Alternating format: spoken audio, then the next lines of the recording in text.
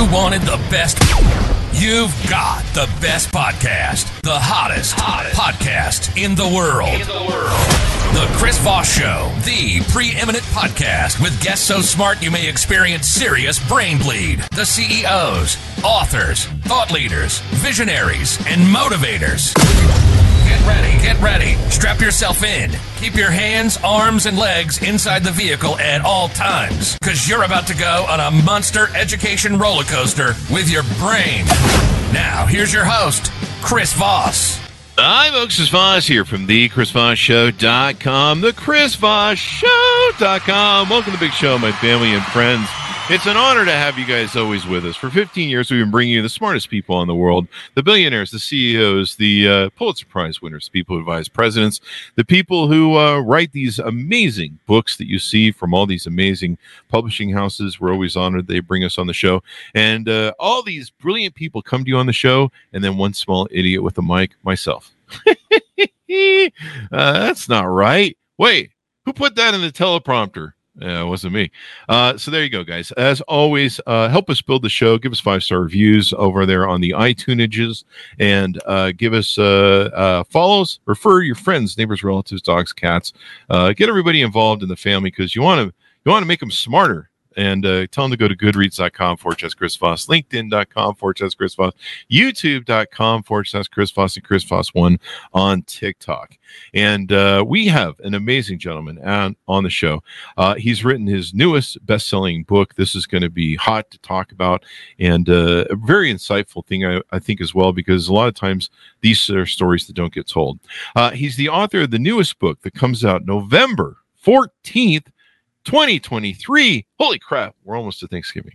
That's not the name of the book, folks. I'm just making that side note. Vincent Vargas joins us on the show. His newest book is called Borderline: Defending the Home Front. And I think this will be an important discussion to have, because, like I mentioned before, it's a story that doesn't get told a lot. We talk a lot about immigration, what's going on at the border, and different things like that. But there's some stories that are left out, and that's why we do these shows. Vincent Vargas was born and raised in Los Angeles, California. After 4 years of active duty in the United States Army, serving 3 combat deployments with the 2nd Battalion of the elite 75th Ranger Regiment, he joined the U.S. Army Reserves, where he continues to serve as a drill sergeant. In 2009, he became a federal agent with the Department of Homeland Security and served as a medic with the Special Operations Group. He is a successful entrepreneur, actor, writer, producer, currently stars in the hit FX show Mayans MC, and he's also a motivational speaker who focuses on leadership, military transitioning, and motivating youth. He's happily married with 7 children, count them all, and his bio says he resides in Salt Lake City, but I believe he just recently moved. Welcome to the show, Vincent. How are you? Good. How you doing? Thank you for having me. There you go. And it was Dallas, Texas, right? Yeah. We moved to Dallas, Texas just recently. It's a little outdated, the bio, but we have 8 kids now, and we're done. Holy crap. Wow. Yeah. Geez, I just read it. I just read 7. You just picked up another 8 in the last 5 seconds. Oh, you are from Utah. No, I'm just kidding. So there you go. Welcome to the show, Vincent. Congratulations on the new book. Give us the .com so people can find you on the interwebs. Really on social media, but you can do it at VincentRoccoVargas.com or VincentVargas.com. You'll be able to find me. But social media, same thing. Vincent Rocco Vargas. I'm pretty much on every platform with that. There you go. So what motivated you want to write this book? It was having frustrating times watching the news and watching kind of the Border Patrol as an agency get demonized and politicized. I was a Border Patrol agent for just close to 7 years, and I walked away from that career really proud of what I did there and proud of what the agency does. And so just watching it firsthand, seeing the news kind of make them look like they are the scapegoat for everything immigration, I felt like I needed to write something that would hopefully better explain the career field itself and maybe in a digestible way so the average person could understand the career of Border Patrol and what they actually entails of the career field, but as well as what they don't do. So there's so much confusion on the career field that I wanted to kind of help clarify that. There you go. And was I correct in saying this is a story that doesn't get told much of the Border Patrol? You guys kind of get stuck in, being kind of the everyone getting all the blame from both sides of the parties and stuff. Yeah, that's the weird thing. You'll hear the news call it border control, where there's nothing ever named border control. That's the lack of knowledge of the career field. You'll see things like detention and believe that that's border patrol, but that's usually ICE, right? Because what Border Patrol does as an organization, right? They apprehend it and then they process and then they hand off to ICE. And so there's just a lot of confusion on the whole immigration process and all the agencies involved. And so my goal was to, one, this book will better explain the career field, will also better explain immigration, kind of how it is in our country, how it's dictated essentially. But as well as this book will kind of be an inside look onto the career and what they do day in and day out, as well as the special operations units in the organization. There you go. And is it a bit of a memoir as well? Yeah, it is. I thought the best way to tell that story is to tell my own story, how I got into the Border Patrol. And as I kind of gone through every chapter of the Border Patrol career field, from being a regular agent, going through the whole, journeyman process, as well as trying out for selection for the special operations units and becoming a medic for a BORTAC team. And so I wanted to just tell my story as a BORSTAR agent. It's the BORSTAR hat right here, but to be, that most people don't know how many rescues happen on the border, how the humanitarian mission that happens daily on the border, and as well as how much drug trafficking is stopped on the border as well. Yeah, we have a real big problem with fentanyl coming across the border as well. I think sometimes that's used to mask that people just don't want immigrants here and some sort of racial bias. I know that one of the biggest problems we have, someone said it very succinctly on Bill Maher the other night. They said basically what we have is we have a Congress that doesn't want to do anything or can't do anything because it's so gridlocked.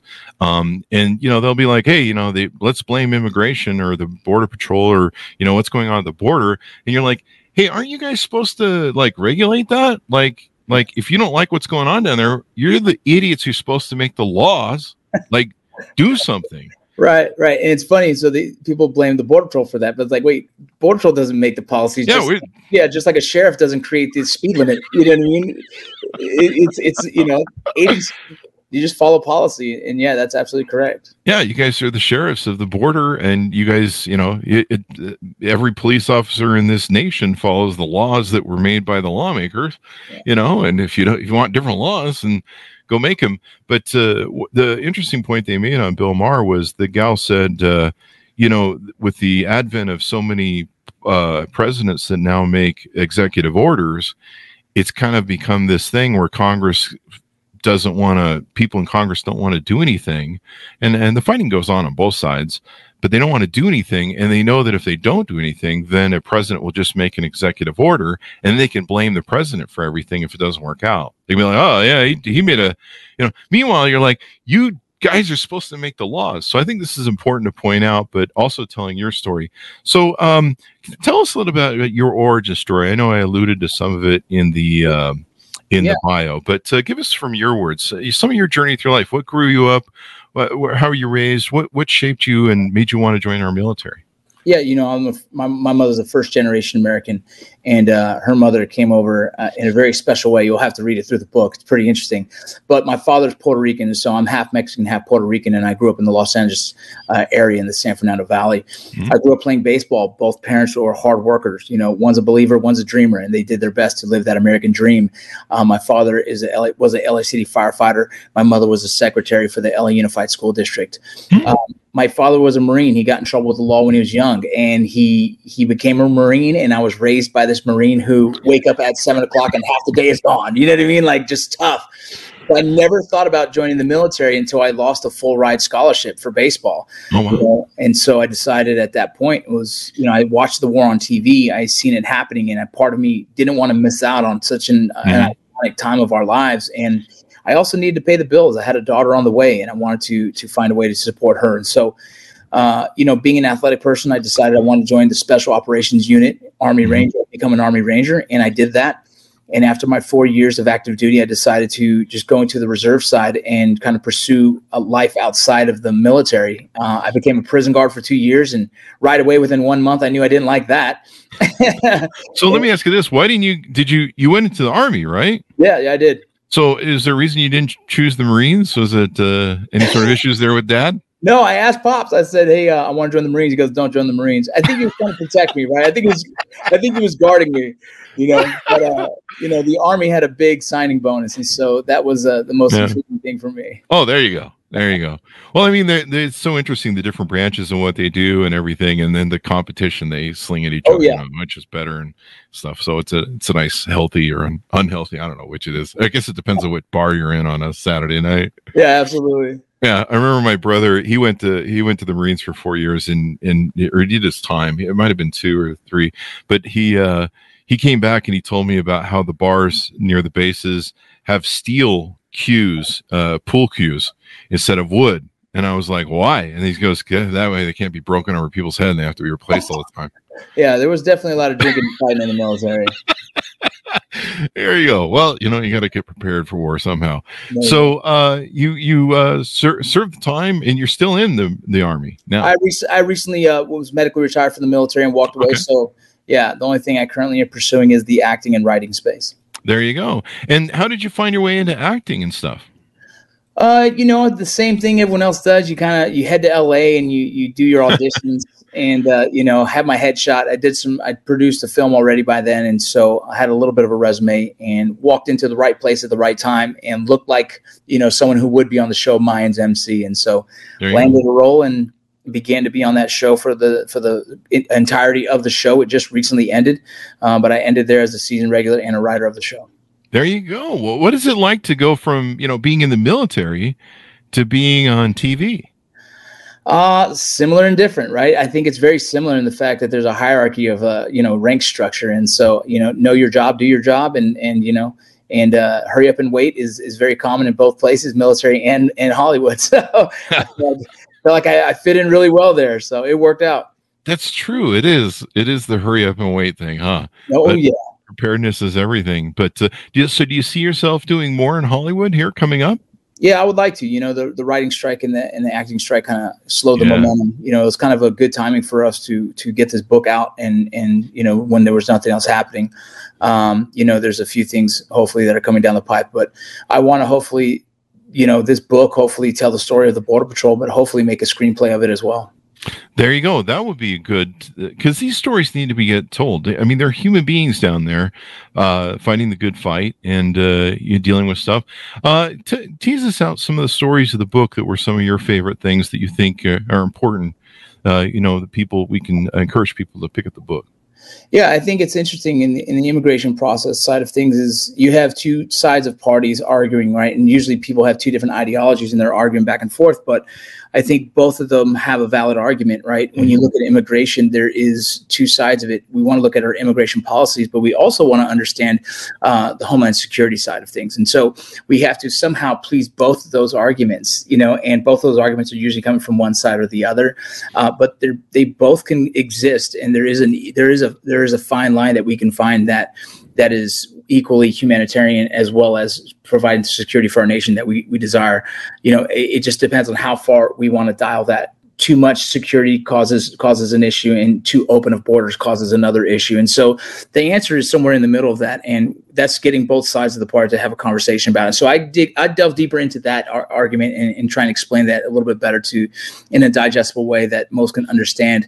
I use the metaphors like we all have doors in our houses, and with that door in our house, we expect people to knock before they enter, and as well as we could also determine how long they stay. If they overstay their welcome, we can actually kick them out. And so that is a metaphor that is also used in the immigration side of things, is that we do have a front door policy in our country, and we want people to use that front door.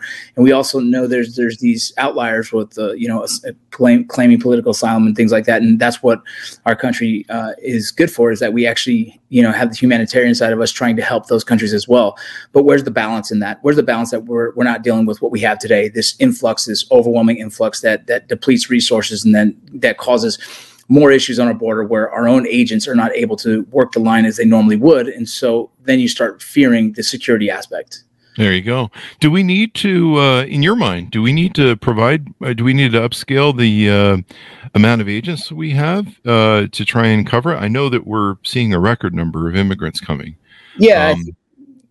Is that one problem, the overwhelming per capita thing? Yeah, I like to say, this whole immigration process, there's no like 1 + 1 = 2 answer. It's a it's a recipe for a cake, and anything too much can destroy it all or can make it better, right? And There you go.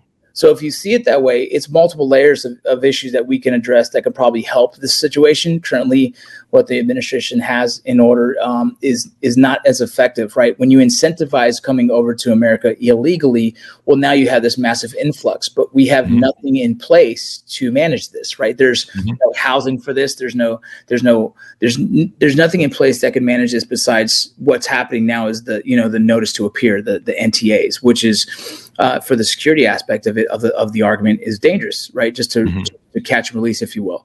And so there's a lot of things. The border, they have close to 20,000 agents out there working, and that's 3 different shifts working at a time. And so in this, you have some around maybe 3,000 at a border at all times, trying to protect our borders. When you have a massive influx one direction, what slips through the cracks everywhere else? That could be drugs, fentanyl, if you will, and so on and so forth. So yeah, there has to be something that is rectifying the issue of the massive influx. I would say, you can harsher punishment. Yes, you can. But then there's an argument on that side as well. So there's a long list of almost a 7-layer cake of decisions that have to be made, and not just scrape off the top what most political, presidents or cabinets do, as they turn over a new president. It's like, let's change this, but there's still the 7 layers underneath that hasn't been fixed. The illegal immigrants who have been working here so far, other countries in their issues, right? Do we help? Do we educate?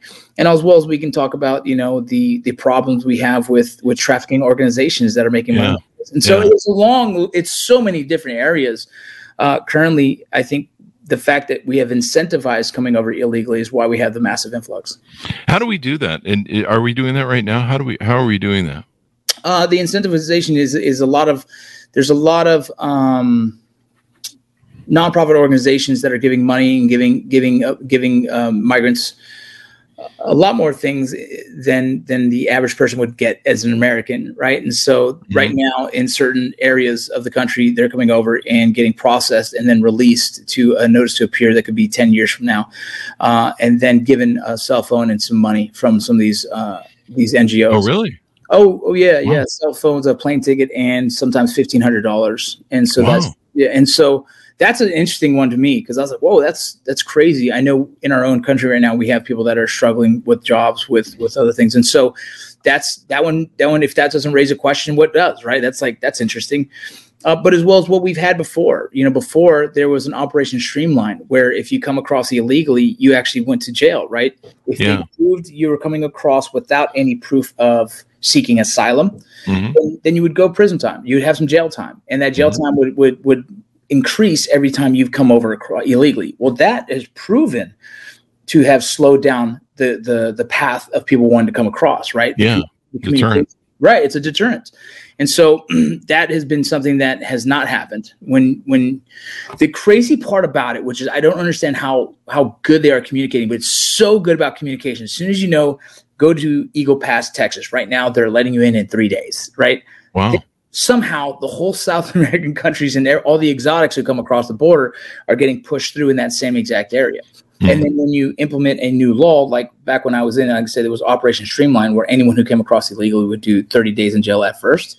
And then the second time would be a year, and so on and so forth. Yeah, the traffic went down to like you would maybe catch 30 people in a month. And so somehow, some way, they're communicating very openly with where you can access in America and the fastest route to getting opportunities. And that's what's happening. They're figuring out our weak spots, basically, or easy access parts. Now, I know the Trump administration built a lot of private prisons for, I don't know if it was for ICE or for you guys, and I don't know what they were used for. I don't know if they were used for holding and processing. I know the courts, the immigration courts are a big problem, and I think they're understaffed because they're so far behind. Absolutely understaffed. Yeah, I mean, it's taking 6 months, 8 months to a year to see some of these people claiming asylum, right? So it goes into a further investigation. I'll explain this. So when you come across the border illegally and that Border Patrol apprehends you, they put you through a process in which rolls your fingerprints, they get your information, they find out exactly where you're coming from. So in the event that we deport them, we'll send them back to their country. But currently, right now, what's happening is if they have no prior history of any kind of breaking the law or whatnot, then they're going to be access to allowed to be come through because they're all claiming asylum, right? They're all claiming political asylum. Why? Because they all know if they do, they have a better chance of staying in our country. So once they've been processed, then it's handoff to the ICE, and ICE will determine what they do from that point. Border Patrol only does their apprehension, process, and handoff. That's what Border Patrol does. And so in Border Patrol stations, you don't normally have a holding area that can hold more than 20, 30 people. And so these massive influx were overwhelming Border Patrol stations. Like, we have nowhere to put them. So then, boom, they started creating those, what people called cages, was actually just holding facilities. I don't know how else we would have done it or how they could have managed it better, but it was just a massive influx that no one was prepared for. And so now what you're seeing the Border Patrol has is processing centers. And some of those processing centers can house close to 1,500 at a time. But within a 3-day period, they're processing those 1,500 out and potentially another 1,500 come in. And those get handed off to ICE as well. They get bussed by ICE, and ICE will determine how they get released into wherever it is. And so right now, you guys, there's some people saying, they're getting bussed into sanctuary states, essentially what's happening, why Chicago is currently like frustrated with that as well. Yeah, New York. Yeah, New York, correct. Yeah, New York just really was screaming about it recently. They feel like they're kind of at the point, which is, the worst place to send people is New York because it's so damn expensive to live there. Send people to, even Utah's cheaper to live in New York or just anywhere. Send them to Montana. They need people in Montana. Wyoming. There's plenty of room in Wyoming for everybody. I've been to Wyoming. It's wild that I'm not sure what the plan is for any of that. There's just such a massive influx. Like, where do you put everyone? Send them to North Dakota. There's nobody there. It's like 5 people in North Dakota and Paul Bunyan's statue, I think, or something. But I love how you're helping people understand this concept, because these politicians that don't do their job and don't pass laws and just want to sling fest stuff to raise money on creating social media, whatever. There's a lot of different factors that need to be addressed. Let me ask you this: one of my perceptions of one of the problems is this immigration issue is that the theory that possibly we created this with all the mucking about from the 60s on that we did in South America, trying to play our little imperialistic, they were supporting capitalism. We saw what we did in Chile with the Pinochet there, and always trying to put our thumb on the scale of different things and mucking up. We've done a lot of stupid shit in South America. And really fucked up some stuff. Between massacres and I'm thinking of a few different things that have gone on down there. But we've kind of created this, haven't we? Over yeah, I think you're right. I think you're right, and that's something that I think we're starting to reap that now. The Venezuelans that are coming to America currently right now, the massive influx. I don't know much about what's happening with that. I know they're going through their struggles, right? But one of my friends who is an actor mentioned, he goes, "Yeah, but this all happened because America did this, this, and this." And I was like, "Oh, snap! That's some interesting information," but it didn't strike me as a shock, right? Because I understand, we have dabbled our fingers in areas that created this ripple effect of issues. But I think that's part of one of our answers, is that we have to find these countries that are struggling and why their people are wanting to leave their country. And part of our job should be to help them find a peaceful and a better situation for their people to want to stay. I think our job as America, we don't want them to come here in this massive influx of people. We want them to use the regular system, but they're coming here claim political asylum. Well, and how do we fix their country so they don't want to leave? And how do we work together in a way where we can all help each other in this aspect? I think we're not educating enough people on it. That goes with also the organizations that are doing human trafficking.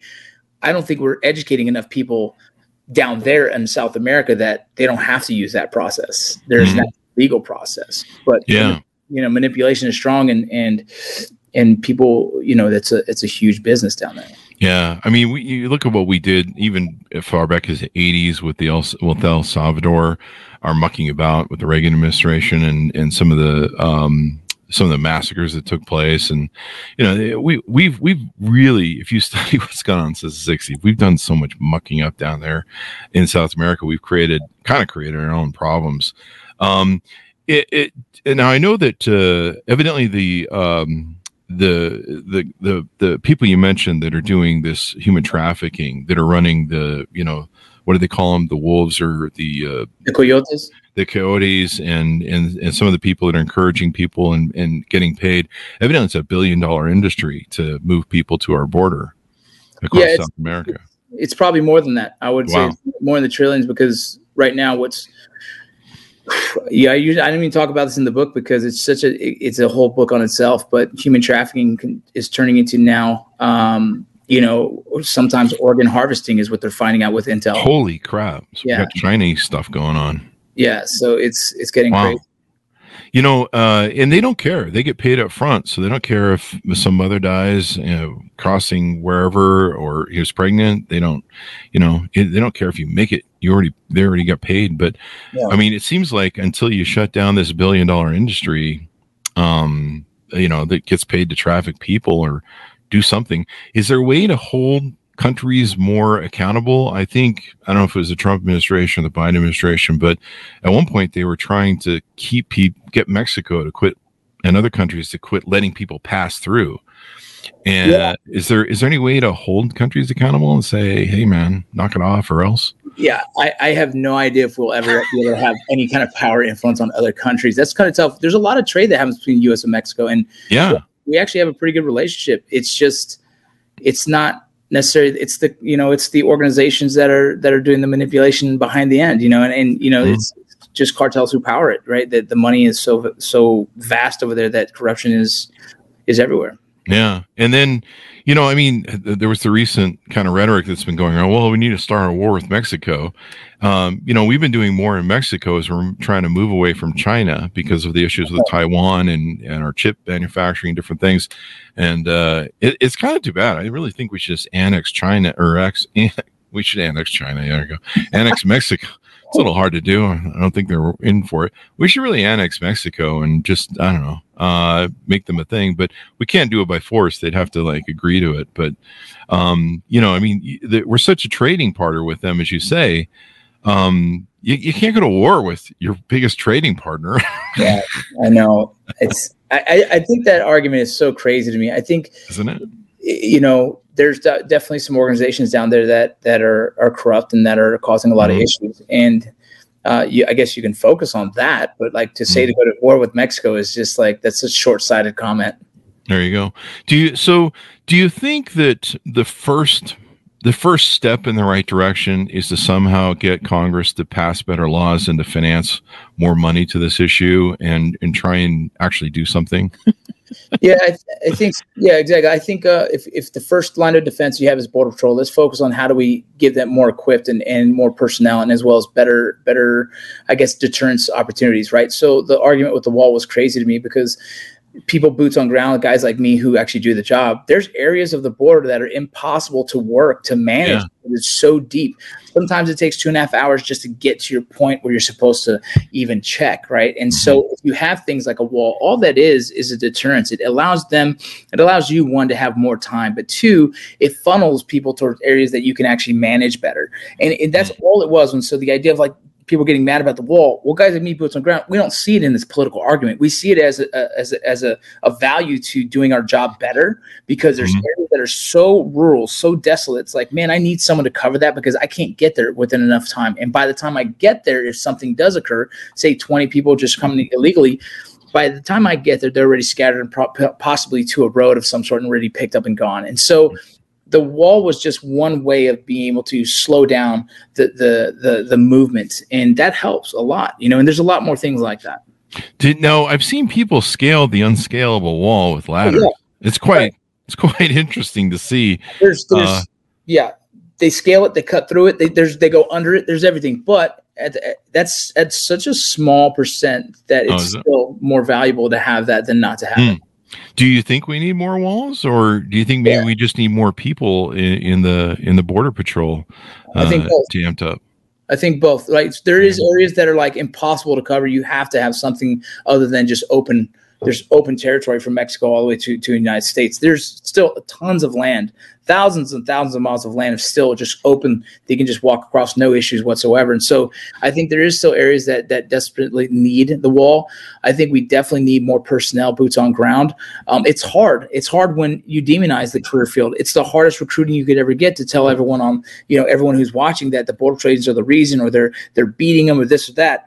What most don't get is that the Border Patrol's position with immigration is actually very passive. If you think of a cop pulling someone over and he pulled them over for a reason, usually they're ready, hands on their pistol, and they're ready to escalate that. Us as Border Patrol agents, we have the pistol there, but the first thing we ask is, we tell them to stop. Most times they stop, and if they stop, then it's like, hey, let's go. They just get into the truck willingly. They got captured. Very few put up a fight. Wow. We just take a more of a, I would say, a passive posture in that. I think our presence is intimidating enough for them. They've heard the stories that Border Patrol does this and that, but the truth is, if you look at the use of force numbers, the Border Patrol agents get assaulted by far way more than the average law enforcement officer, based on how per capita of how many engagements we have. Wow. Compared to the turnaround is how many times have a Border Patrol ever pulled out his pistol annually. It's the lowest in almost any law enforcement you can find, and the numbers are in the book. Wow, and that's probably true, because I imagine I shouldn't say it probably is probably true.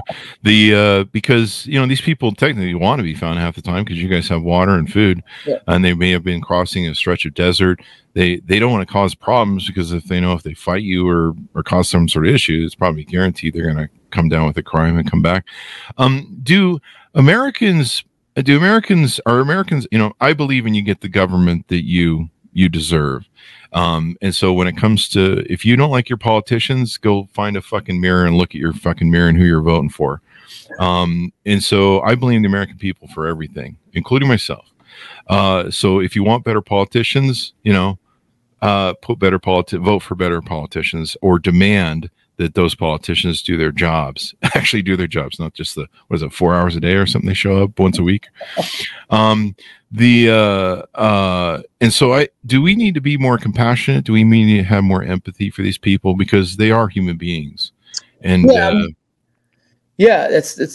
think the Border Patrol does what the American people, they see it as a threat. And I get both sides of that argument as well. Like I said, there's two sides of that argument. Everyone that comes across and not thoroughly vetted, there's a potential risk factor that could be potentially infiltrating, right? People say the invasion. That's always a threat.